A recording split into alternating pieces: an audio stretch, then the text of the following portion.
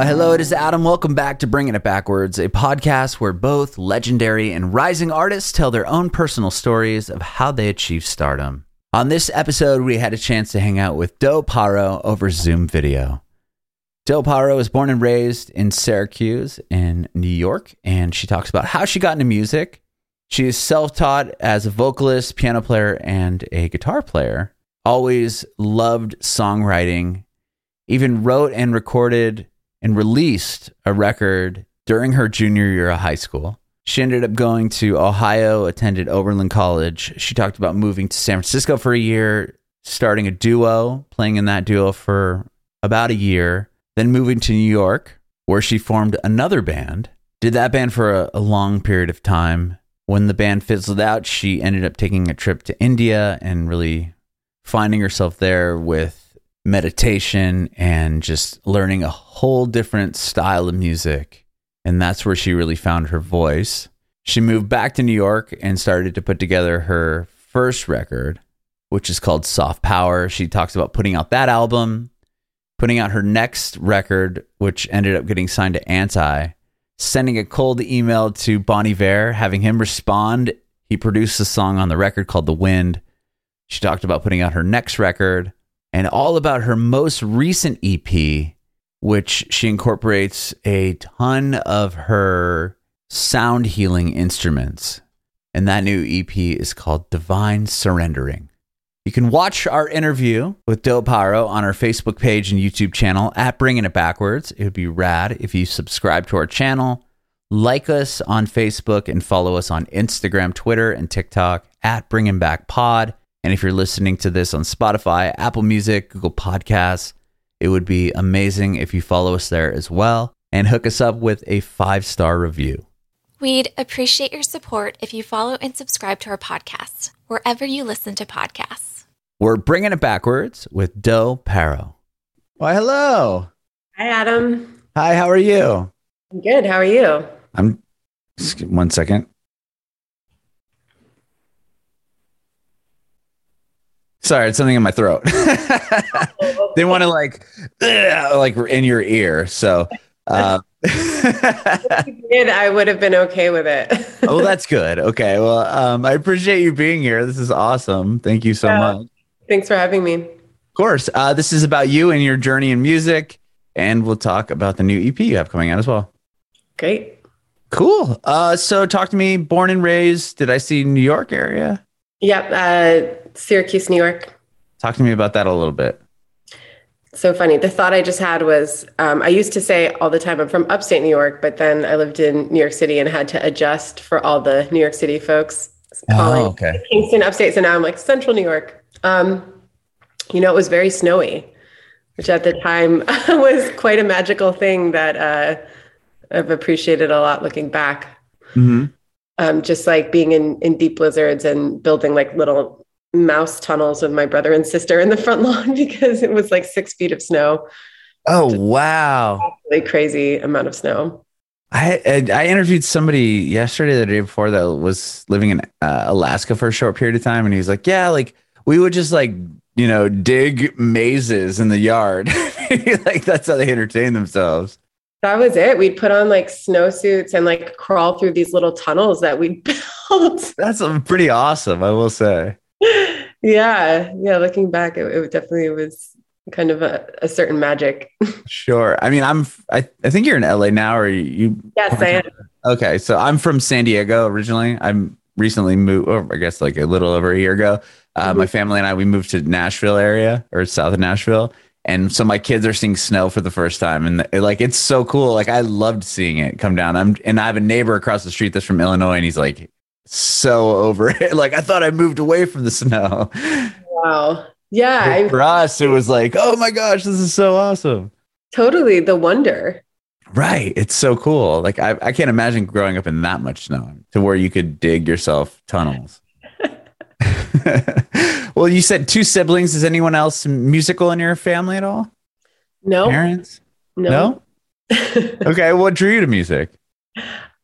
Maybe it was the snow. I think growing up in Syracuse, we had so many blizzards and would often get snowed in. Mm-hmm. And those were quite creative periods for me, just like from a very young age to have to like, I'm thinking about it now because with the pandemic, that was another stage of being closed in where Yeah. I had no problem like being really creative during it. I feel like, growing up in Syracuse sort of prepared me for that. Yeah, I was gonna say I did from just what I've read about you. It seems like being kind of like alone, like isolated, is kind of a happy space for you in the sense of like that's where you wrote your first record, right? It was similar situation. Yeah, completely. It's interesting. I want to get into that for sure. So, but what did you learn first? Like, were piano is the first thing that you learned as far as like music went, or like what was the first instrument you learned? I'm self-taught. I was just learning to sing. I guess in high school, I took a few guitar lessons um, but like piano is something I learned along the way. Okay. I And was just obsessed with writing songs. so when did you start writing? I made a record when I was, I think, in 11th grade. Really? Wow. Yeah. And was that just obviously that wasn't the first record you put out, right? No, I No. never put it out. Okay. I distributed it to my friends. No, the first record I put out like officially was Slow to Love, which I released in 2012. Yeah, okay, that's what I was thinking. So this is a record that you just wrote, recorded, and distributed amongst your friends in high school? Yeah, I was like, wow. Songwriting. Yeah, songwriting's always really songwriting's always just been a super special place for me, and especially in those teenage years, that was an outlet that felt really soothing, I guess, self-soothing. Would you share those songs with, I mean, obviously with your friends and on this recording, but prior to that, were you sharing your songs with people? No, I think it was something that kind of woke up in those teenage years, was that was a desire I had to write songs. I didn't. Okay. Did you play out at all or play at the school or talent shows, anything like that? Yeah, I play out.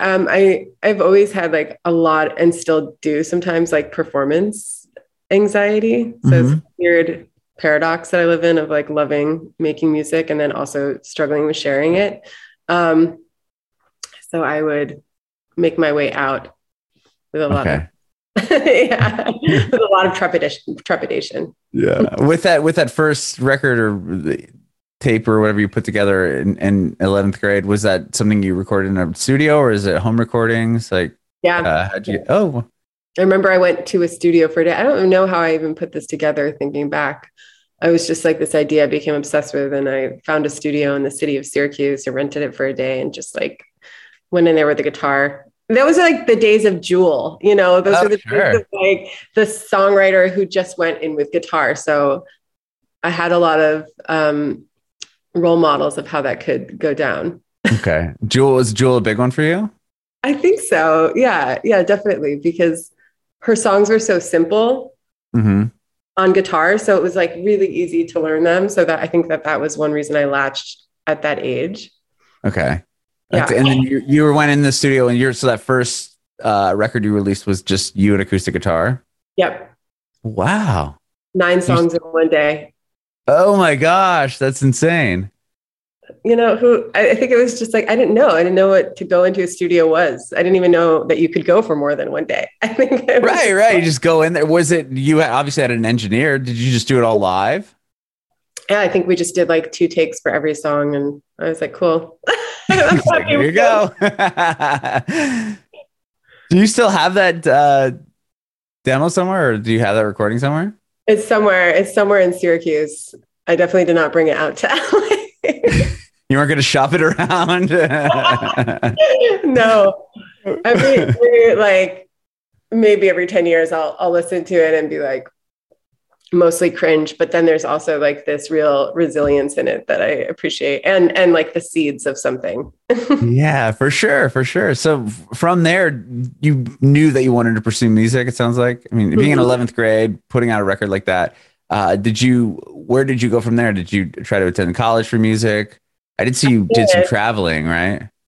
Yeah. I didn't, like I said, I never really formally studied music in college. I went to a school that had a music conservatory, and I think I was quite intimidated by the fact that I didn't have a formal education in it. Mm-hmm. So I took I took sitar, and I kind of studied like ethnomusicology, but I didn't actually go into songwriting there, which I wish I did. Was that a school in where was that? Like around New York area? Oberlin. Oberlin. Oh yeah, no way. Yeah, That's crazy. Okay, so my grandmother, my dad's mom went to Oberlin. Oh wow. Yeah, like I have her report. She passed away when I was like 4. But my grandfather, his wife, passed away like 3 or 4 years ago, and he was like my hero. But we were going through his stuff, and I found my grandmom's report card from Oberlin College. Like it was crazy. Just like it was just like this slip of paper like this big. And we went and visited it before. It's such a cool little town. Like it was just in the my family lives in or they're from Elyria. I don't know if you ever went through there. Oh my gosh, of course. Elyria. Wow. Yeah. So that's fairly close. I think it's only like 20 minutes or something like that to Oberlin. That's the town. I think Toni Morrison, the author, is from Elyria. Is he really? I don't know. That's crazy. Yeah. Wow. And that's so cool because Oberlin, I believe, was the first school to admit women. I think it was too.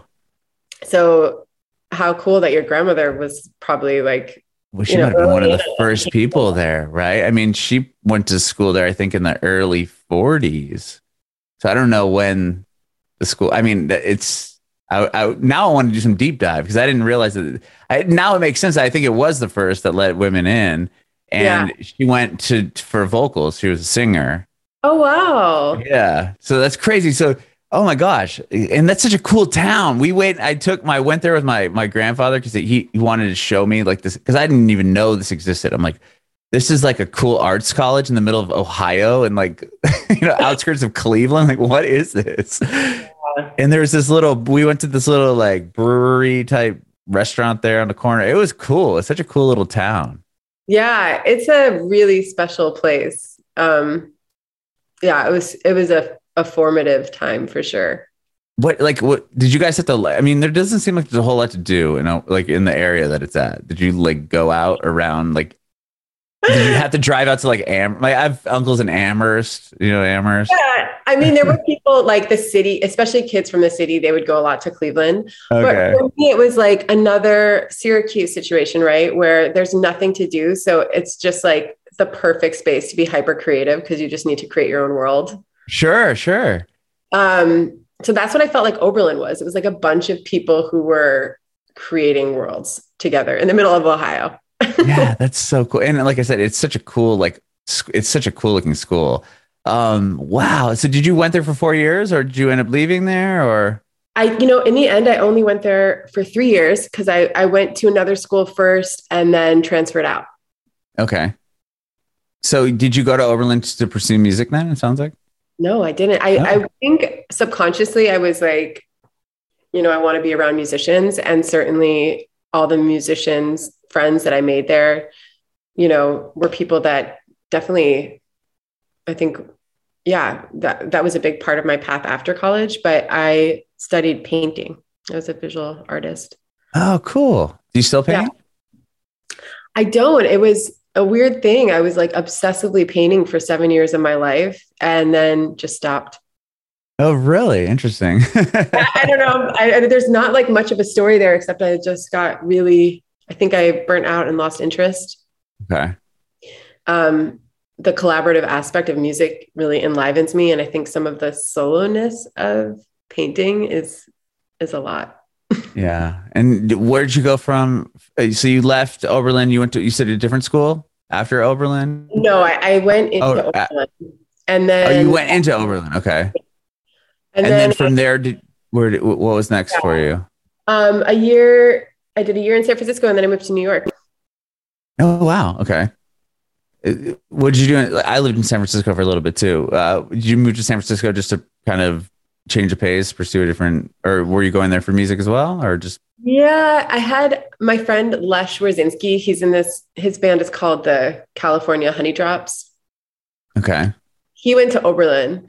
And when I graduated, I wasn't really sure what to do. And he was like, I think you should move out to San Francisco and start a band and play music here, and I'll help you. And so he did.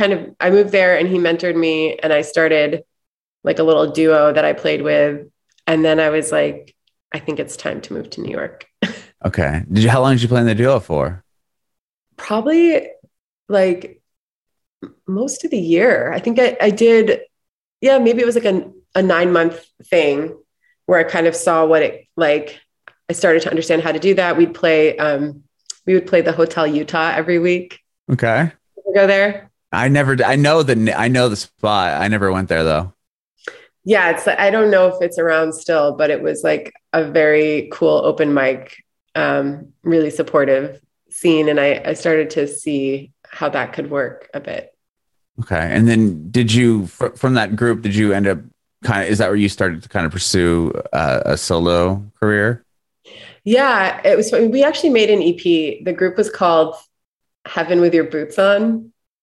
Okay. And the person who recorded the EP, Nate, he's actually in that band Tune Yards. And he was really from Oberlin.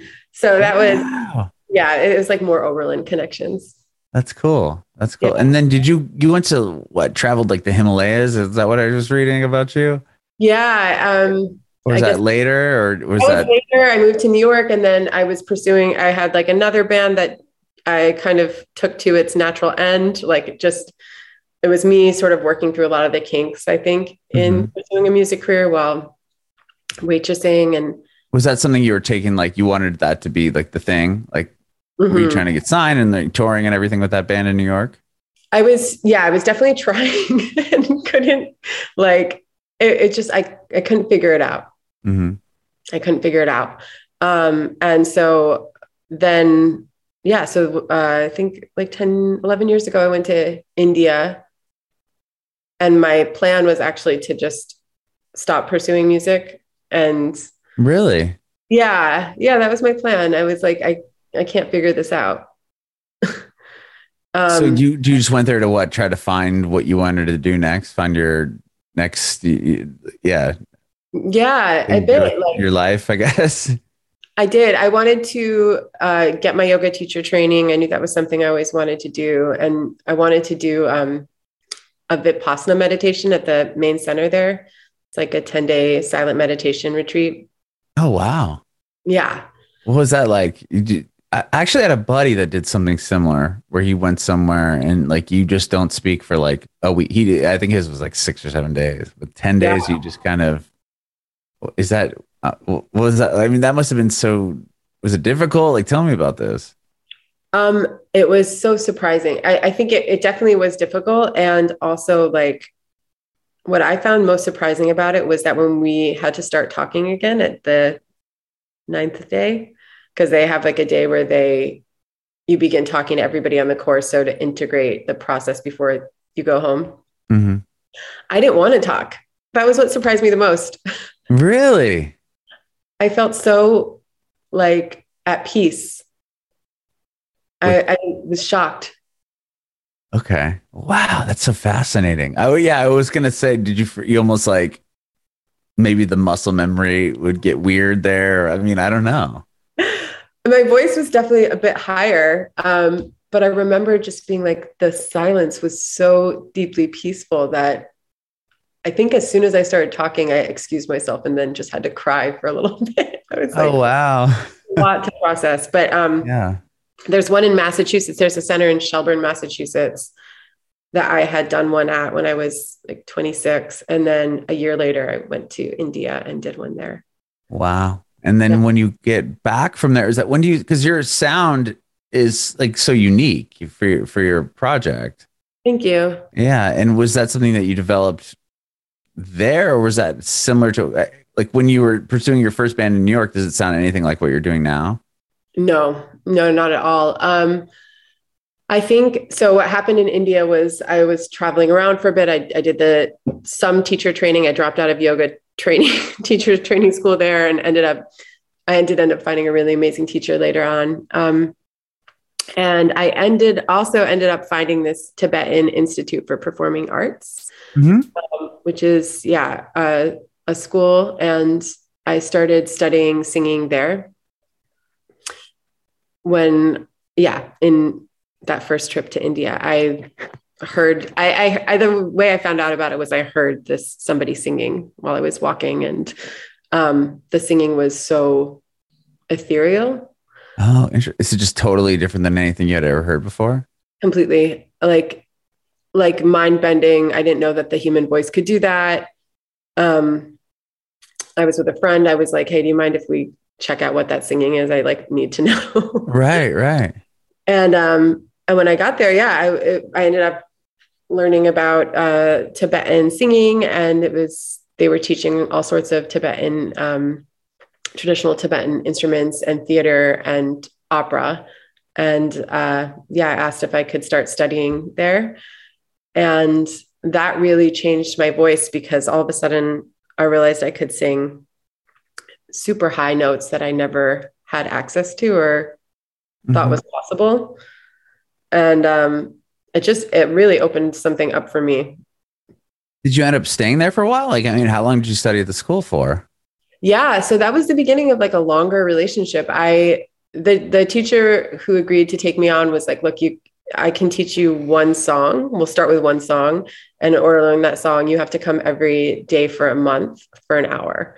Wow. So you had essentially just when you went out there, were you going with a one-way ticket knowing that you wanted to maybe stay, or No. for me, I would think if I was going to another country and then I'm like, "Oh, this seems like something cool." And he's like, "You got to come back every day for a month." And it's like, okay, now I got to figure out a place to live. I got to get a job. Are all these things that start running through your mind? Totally. I was only planning to be in this town for 2 days, but I remember that being such an instant commitment. It was zero, doubtless. I was 100% yes, I want to stay here, and I'll, change my plans. And it was just so clearly something I needed to do. Mm-hmm. And so I did that. And then I started coming back every other year. I would go back and study pretty much the same thing. I would just go to that one place in India and study for a month to 6 weeks with that teacher. Wow. And then is that when you started to kind of use that style? Is that similar to the style that you use now in your songs? I think it's integrated. It's just a part of my voice. I was singing from a much lower space before, what they would call lower placement.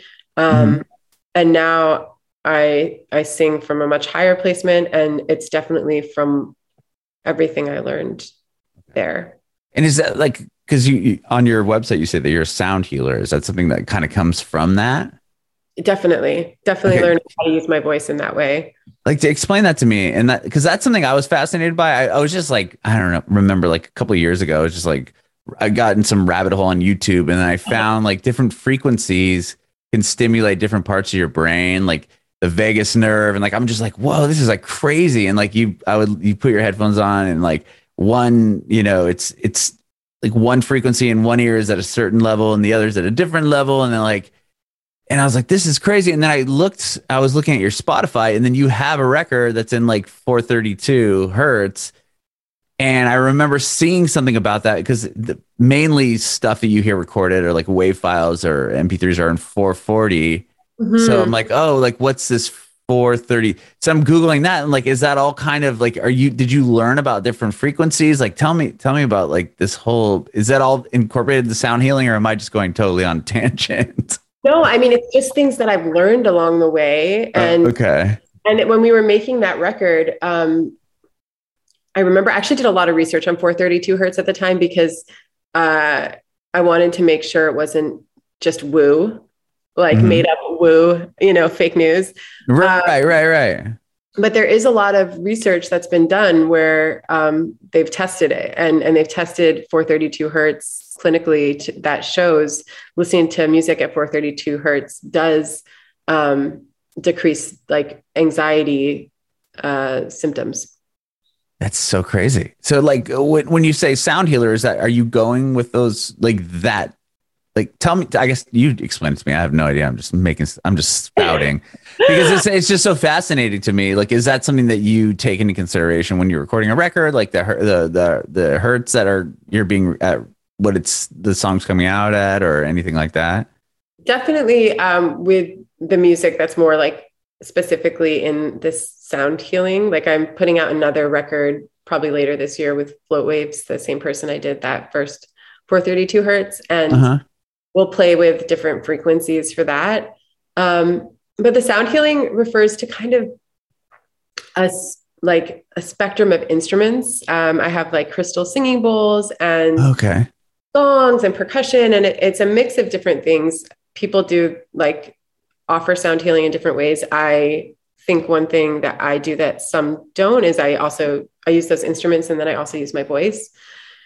And the idea is kind of what you were starting to riff on, that like everything is vibration and frequency, and music can be this sort of passive way that we can passive in that you don't have to do anything. It's not invasive. It's not, but it can restore harmony to the body just by being in the presence of certain instruments or frequencies. Mm-hmm. And it sounds so woo, but I always say before I do sound healing, I'm like, you can come in with your skepticism and it's all good because it'll work nonetheless. And it usually does. Yeah.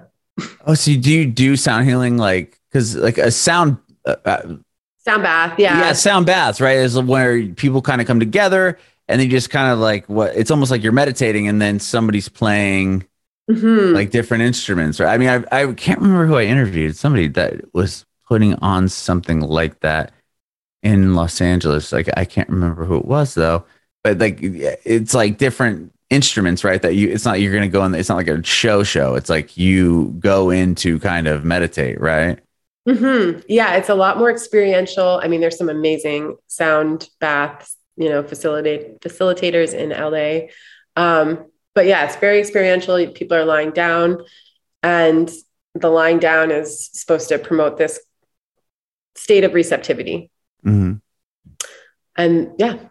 Is that something you learned? Do you play those like, do you play the instruments and kind of and run the, like, I don't even know what you would call it, like what the ceremony? Yeah, definitely. I do. I have I have a sound bowl right here. I have like 10 of these. I have a gong. I have all sorts of percussion and chimes and tuning forks, and yeah. How long did it take you to learn all that? Well, I think I was slowly learning it, right? Like I was learning how to do it with the voice through my teacher in India, through the Tibetan Lamo style. And then I was also learning about how music can work as a healing, because I was studying for many years, going down to Peru and learning about ayahuasca. Okay. And a big part of the lineage that I was sitting in is one in which music is used as a way to activate healing through these songs that are called the Icaros.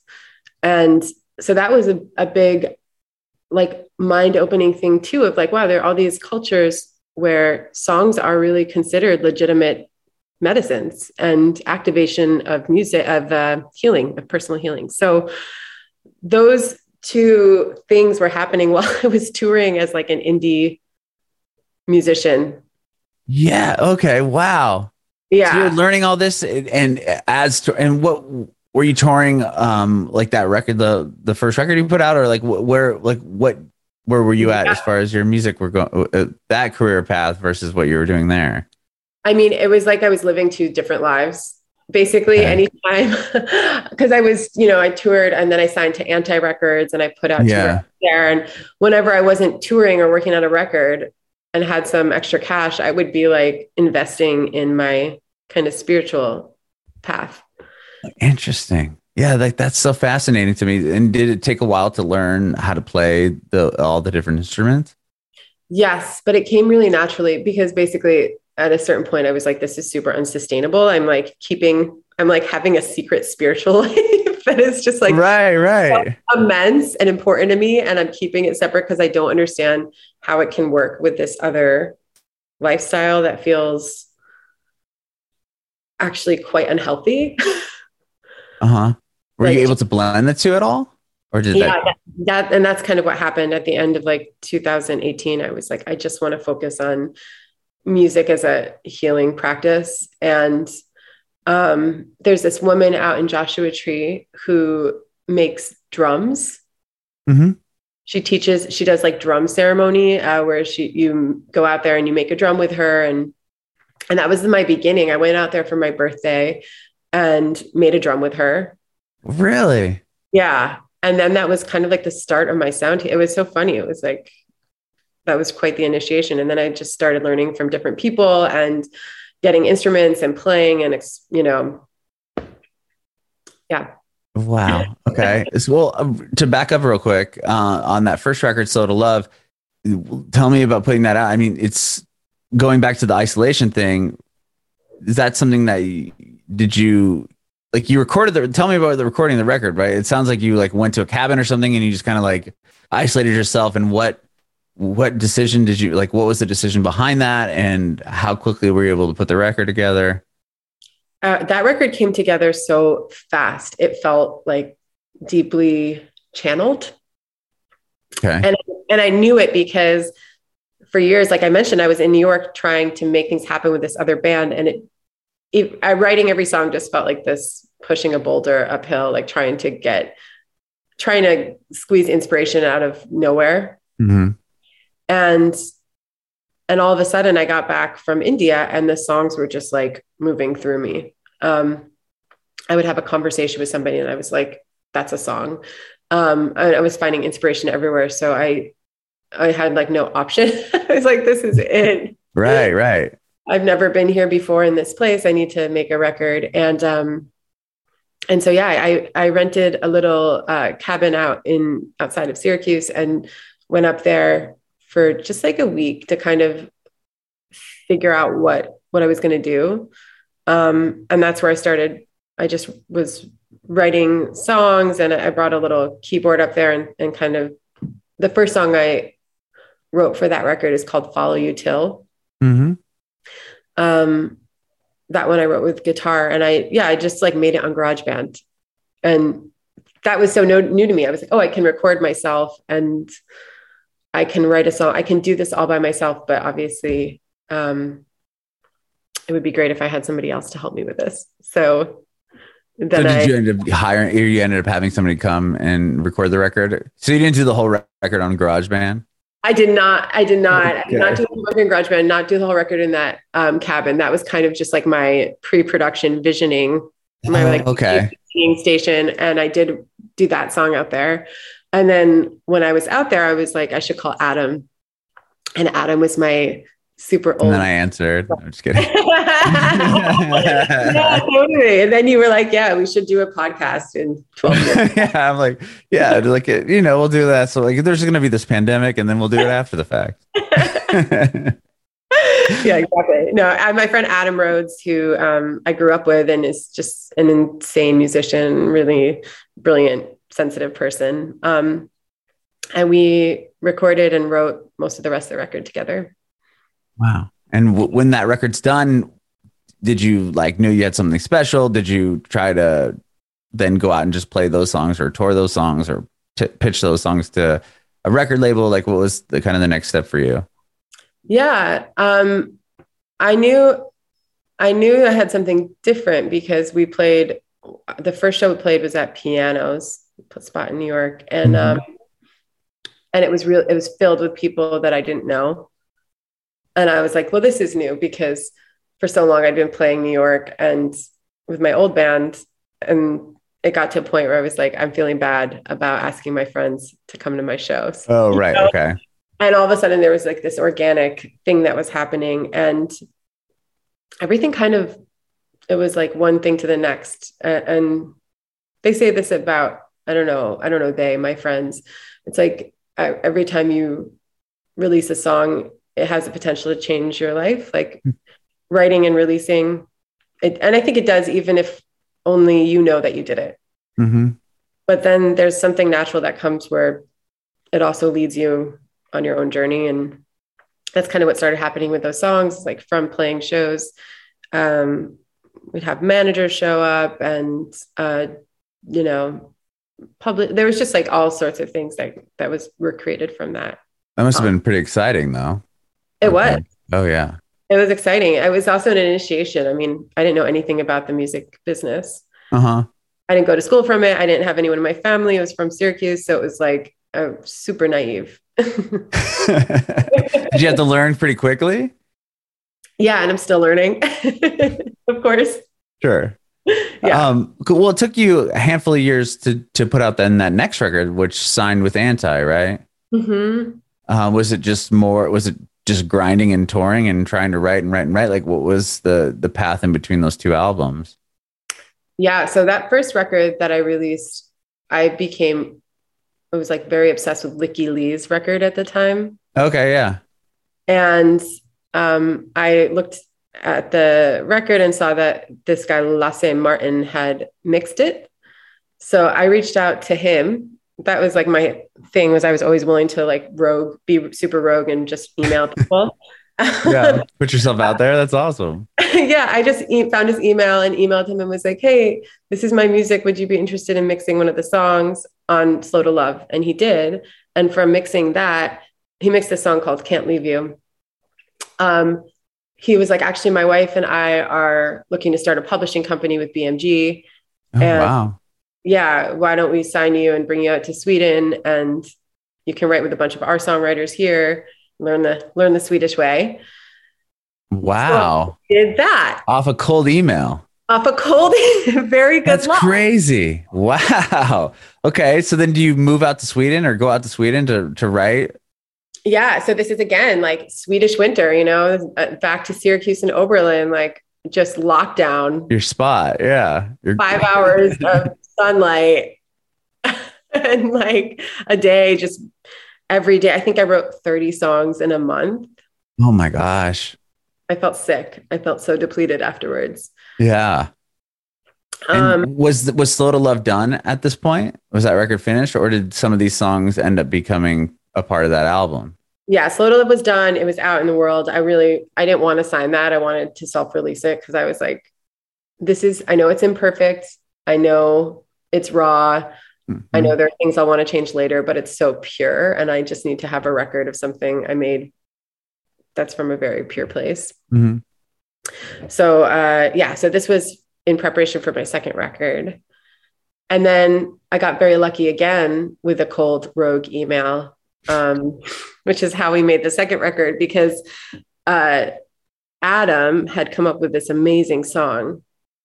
He had written the piano part and then I wrote the lyrics, and we were both like, we have something super special, but we can't take it to the finish line together. We need somebody else who knows more about production than either of us. Mm-hmm.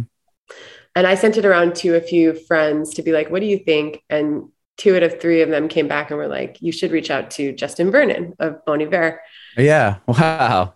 Yeah. And I had a manager at the time who was like, you're not a very big artist. Like, you shouldn't just wrote like, I wouldn't shouldn't be just rogue emailing people. And I did. And Justin's manager at the time reached out, replied. I sent it and I had no expectation to ever hear back, of course. And then he replied, was like, actually, I've heard your first record, which was so weird because I didn't think it was a really small, record that we self-released on Bandcamp. Yeah. And for him to find it. Wow. Yeah. He was like, I've actually heard Born Whole, the song. And we love this song that you sent us, and Justin would love to produce it. Wow. Yeah. So did he produce that whole record then? So he produced that song, and then he produced the song. Okay. What song was that? It's called The Wind. Okay. And you could hear it. You can hear, especially things he was doing at that time with the OP1 that are on that song. And then from that record, from that one song, I ended up going with Adam, my friend Adam, out to Wisconsin, and we made the second record he was there for some of the music, but it was mostly produced by BJ Burton and Sean Carey. Really? That's so cool. Yeah. Then what happened with the Swedish songs? They just didn't ever come out, or?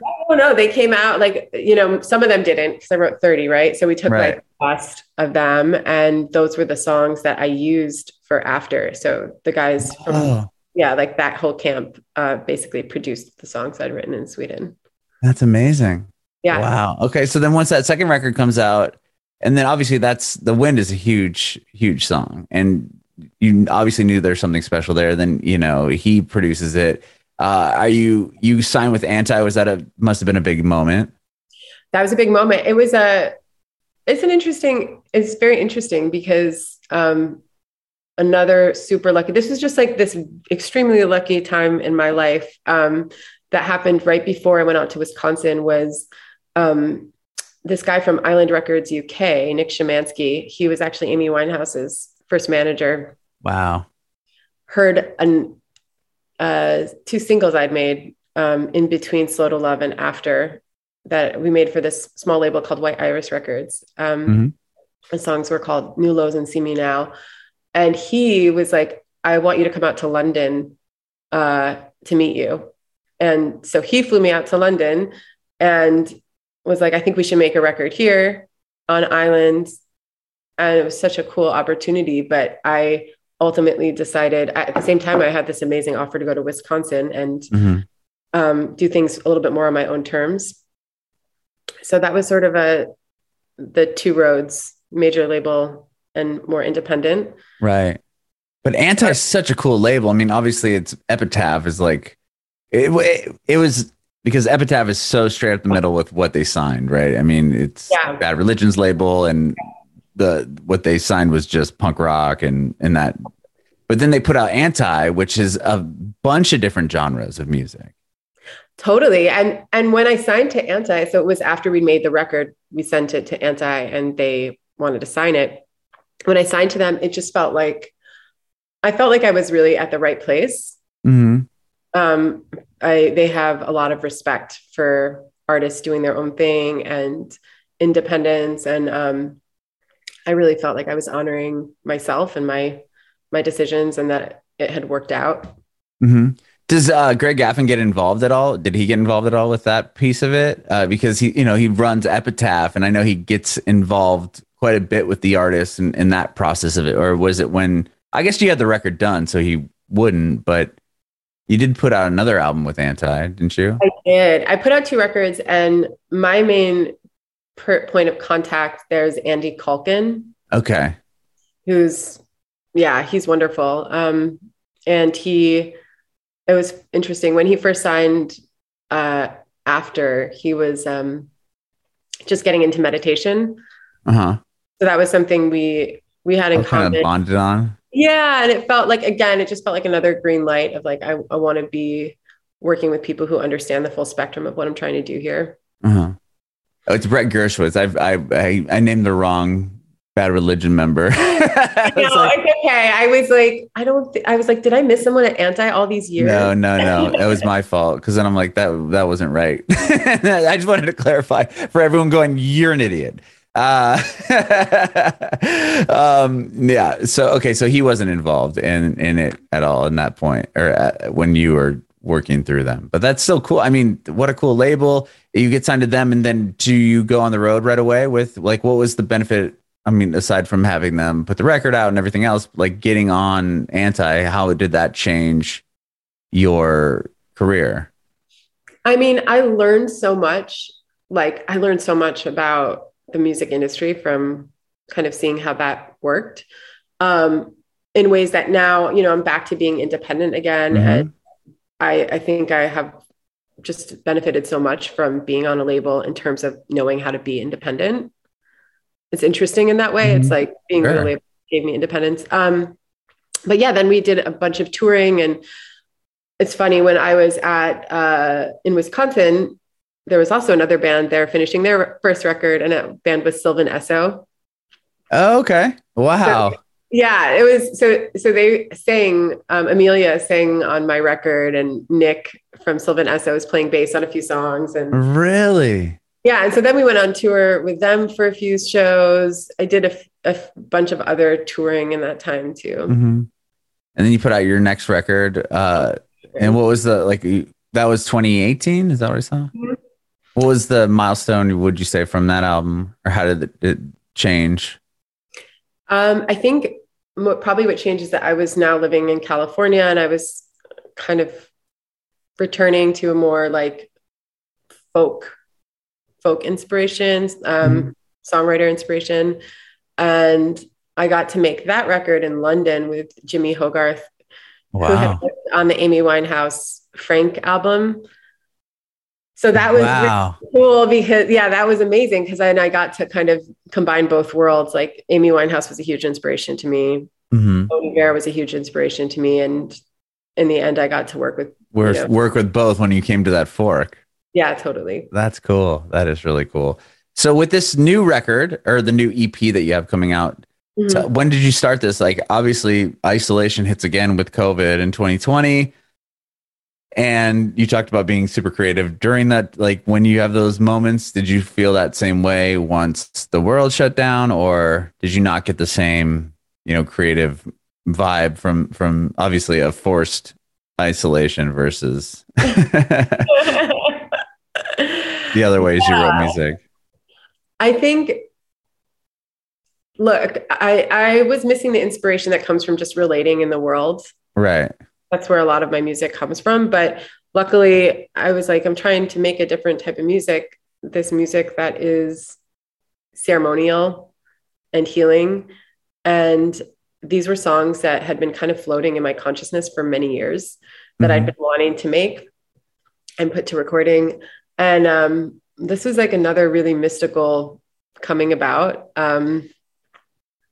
During the pandemic, I had applied to get a master's in social work. Oh, interesting. Yeah. I was like, maybe there's a way to combine therapy and music. And I was really deeply just like impacted by witnessing the mental health crisis happening. And so that was something I applied for and got accepted to a program in New York. And I was contemplating going, but I wasn't sure for a lot of reasons. And a mentor of mine was like, I think you should do this meditation practice where it just like set up a little altar and you have to give something up. So like, I gave up coffee. I don't really, for 10 days, and you meditate just for 30 minutes in the morning, 30 minutes at night. And you meditate with a question. So like my question was, what is the best path for me to be of service right now? And I had done a lot of writing on it, and I just sat in front of this altar every day for 10 days. And I was like, I was just trusting his guidance because I didn't know how it was going to play out. And on the 7th day, I had a missed call from a friend of mine who I'd met in an ayahuasca ceremony, who's a musician. And he left me a message, and he's like, I was just sitting and meditating and thinking about you and wondering when you're going to make your medicine record. And I called him and I was like, I really want to make it. I'm just not sure of the how to fund it, how to do it. And he was like, I'm going to help you make it. And he's a producer, and that was it. We started working together. Wow. Yeah. So you implemented those sounds and like the from the sound bass and all the other stuff that you were doing into this record? Yeah, for sure. Okay. And wow. Okay. So the totally different approach. Was that hard to, write in that headspace? I guess I'm sure it's a lot different than putting the earlier records together. It was a lot different because I'll tell you, it was different. It was the earlier records. It's like I would write the songs and then like we would figure the songs out in the studio. And some of the songs from this record were songs that I'd already been playing for years. Okay. It was more like, how do I do them justice in the recording process? And it just, the whole thing was really intuitive. That's cool. And then how do you, to create a record, I guess my question would be like, did it come down to some of those frequencies? Was that stuff you implemented in the album, or is it just like, okay, I'm going to use these instruments that I know that I use during these healing sound baths and all that stuff. Like, how did you like tackle the record when it came to those specific things? Yeah, I think we used a lot of my instruments that I use in sound baths to give it shape. And then also the lyrics were just songs that I had written so, lyrics were songs were I'm trying to figure out the best way to say this, like downloads I'd had in my personal work with plant medicines that I'd been wanting to give form to for a while. Things I'd written down years ago that I was like, one day this will find a song, and then they finally did. So amazing. That's so cool. And do you plan on like for this record, would you approach it differently when it came to like touring it, or would you want to, instead of playing maybe like a rock venue or like a different, would you like, are you going to do a different take on that? For sure. I mean, I'm doing lots of like private events and private shows, but for like the bigger ones, I think I want to keep them in the experiential space. Uh-huh. So yeah, like inviting people to lie down or, instead of being sitting and kind of rigid, I don't know. I see it like a lot of outdoor spaces. I don't see myself standing up. I see myself like sitting down and surrounded by my instruments and just getting to kind of do different things. That's so cool. Yeah. Amazing. And the record's coming out soon, right? Next week or so, a week after? Oh, yeah. It's moving so fast. June 10th. Yeah. Wow. Awesome. Well, thank you so much for doing this today. I really, really appreciate your time. Yeah. Thank you so much for inviting me in and giving me the space to share. Of course. This has been great. I have one more quick question. I want to know if you have any advice for aspiring artists. Yeah, definitely. Definitely make your art. You owe it to yourself to see through your creations. I think one thing that is present right now as after this interview is like, and never be scared to reach out to somebody who you think might resonate with your music and be rogue. There's no one way. There's no one path for anyone. So, trust your unique path.